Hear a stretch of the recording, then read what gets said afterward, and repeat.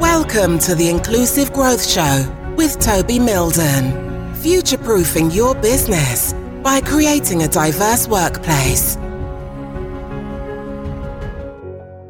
Hello and welcome to this episode of the Inclusive Growth Show. I am Toby Milden, your host for today, and I'm joined by a fantastic guest, Andrew Jones, who is the founder and chief executive of Agility in Mind. Andrew, welcome to the show. It's great to have you on the show today. Thank you very much, Toby. It's very good to see you and to talk to you. Brilliant. So, Andrew, could you just introduce yourself? Let us know about what your business does, how you got into your current line of work. Well, Agility in Mind is the business that I founded about 10 years ago. In fact, it's our 10th anniversary coming up in the summer of this year. Cool. Congratulations. Well, thank you very much. We were going to be celebrated, but for obvious reasons, we might put that off for a little while. The thing that we do with the people that we work with, our clients, is we provide them with sort of consulting and training and coaching that helps them to improve the way that they're working. The outcome that we're looking for, we would call business agility. So that's the ability to respond to changes. For example, big changes that, or the situation at the moment across the world. How do we respond to things like that? Fortunately, we don't have to respond to big things all the time, but we should always be inspecting and adapting our organizations to make them better. And I got into it really because I'd spent a lot of time in the software industry and discovered quite a lot of challenges, especially developing and delivering complex systems to clients. And I was always looking for a better way of doing that. And I discovered agile ways of working. And so it's kind of long story short, I sort of set up Agility in Mind really to take that agile way of working into organizations. And I do remember really right back then, the message really was about, this is about people as individuals, not about people as resources in an organization. And to try to remind people that that is what we do and that we have moved on a long way since the Industrial Revolution. We've moved a long way since then, and what we should really be doing is thinking about people and about how they work together. Brilliant. Thank you. So what is Agile?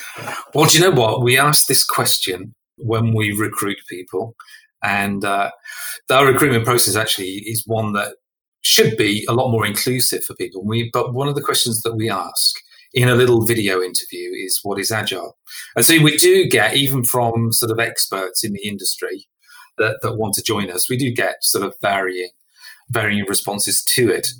The way that I like to think about it, it is a set of principles. It's really summarized in something that's called the Agile Manifesto, and that's really just 4 items that tells you where you should put the emphasis in when you're trying to get teams of people working together. What's happened over time is that manifesto, which is around people working together and their interactions, it's been turned into certain frameworks that get used that are a little bit more structured in their approach. But ultimately, it's finding ways to get people to collaborate against common goals, whether that's down at a team level or whether it's at a product level or at a business level, but it's getting people to collaborate against common goals and coming up with sort of artifacts, so things that they produce and they use when they're doing that. Events, those are the things that bring them together in a structured way, and sort of, I suppose, small bits of process that help them to figure out how they should be working together in a consistent way. So it can get more complex than that, but it shouldn't be. Other than getting people working together is quite a complex thing because there's such a diversity of people out there, and we've all got different perspectives, and trying to get lots of different perspectives together against a common goal is the real challenge. Yeah, I mean, I've been using Agile working for a very long time. In fact, you and I met when I was working at the BBC. I was an Agile project manager in software development. I was working on projects like the redevelopment of the BBC News website and the development of the iPlayer radio app and things like that. And it is a really great way to work. I mean, so you mentioned the Agile Manifesto. I mean, how does the manifesto lend itself to inclusivity and helping organizations work in a much more inclusive way? Well, I would say the first line of the manifesto says that what we should do is to put more emphasis on individuals and interactions rather than process and tools. So if you looked at it if you just focused on process and tools, you start to make quite a lot of assumptions about the tools that people can use and the processes that they can engage in. So you start to make assumptions about how an individual might engage in an organization. And you tend to generalize around that. But however, if you put the emphasis on the other side, which is about individuals and interactions, you start to think that every single person that you bring together into a team, with a common purpose, has got that sort of individual outlook, personality, capability, challenges, whatever. But, we are all unique. And when we do that, we start to realize that the more we can get different perspectives in the things that we're doing, the more effective we are going to be. Now, I think it sets out the agenda, I suppose the manifesto, but it sets out the agenda of how we should work. It perhaps doesn't prescribe, how you get perhaps past some of the challenges of making agile working inclusive, for example. But I think it's the starting point. And so we always remind people when we first start talking to them about their agile transformation that they might be interested in. We start to remind them that it's not about the process and tools, because you can do that in lots of ways. It's about the people and about how they work together. Brilliant. I mean, this Inclusive Growth Show is for diversity and inclusion leaders, for HR directors or C-suite executives who are sponsoring diversity and inclusion within their organization. So if they like the sound of Agile and the way of working, how can they start to apply Agile to the workplace to make it more inclusive? I think that the starting point is really to understand what those underlying principles are. Some people do make the mistake of jumping into a particular framework. So if they were to research Agile, they might come across something like Scrum, for example, which has got a defined way of working. It's got a effectively defined process, defined roles, defined artifacts and events. And it's great as a framework. But what we will always do is take people back to what are the fundamental principles. So that's where I would start. I'd say, look, if we're going to do this, let's just make sure that we understand why we're going to do it, what we're going to get out of it as an organization, what the outcomes might be. How will the organization be different? And even if you start there down at a team level, how will it look in 3 months or 6 months' time once we've adopted? What is the difference that it's going to make? And try to think past the sort of the functional elements of that. Again, trying to think past things necessarily that are necessarily measurable right from the start. Try not to think too much about measuring, let's say, the sort of key performance indicators.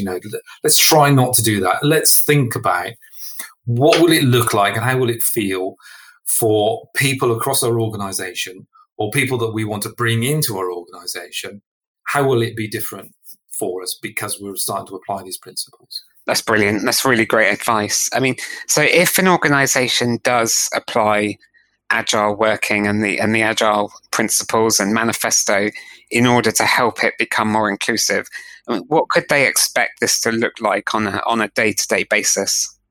I think on a day-to-day basis, what we should start to see is that sort of certainly teams of people that are working against sort of common outcomes or goals are starting to collaborate, and they're talking together on a daily basis about what will help them to get there. So, for example, at the start of the day, they could be getting together and say, look, these are the things that I did yesterday. I've achieved this, and I know that it's aligned with what we're trying to achieve. I'm going to do this today because I know that it's aligned with what we're trying to achieve. Or it could be, I want to achieve this, but I've got this obstacle in the way. Who can help and who can take this beyond the team? So once you start to get those sorts of conversations in place, and you can stand and listen to the conversations, you start to realize that it's now not just a bunch of individuals, but you've got a group of people who are using each other's skills and I suppose respecting each other's different contributions to achieving those overall goals, as opposed to just seeing them as functional contributors to a process. That's brilliant. So I actually interviewed you in my book, Inclusive Growth, in the chapter called Colleague Experience and Design. And this chapter is really based on the principle that organizations should stop trying to fix individuals, but try to fix the business processes or the cultures that are holding people back. So, for example, what I see with a lot of my clients is that businesses will create a program like Women in Leadership, for example. And it's all about trying to fix the individual, putting them through mentoring, pairing them up with a mentor, but not really looking at the things that could be holding them back, like, a culture of presenteeism, for example, or expecting people to work late hours and things like that. So one thing in the chapter that you and I talked about was about how we can use Agile as a way of redesigning processes and systems that do hold people back. And I mean, in summary, how would we use Agile to achieve that?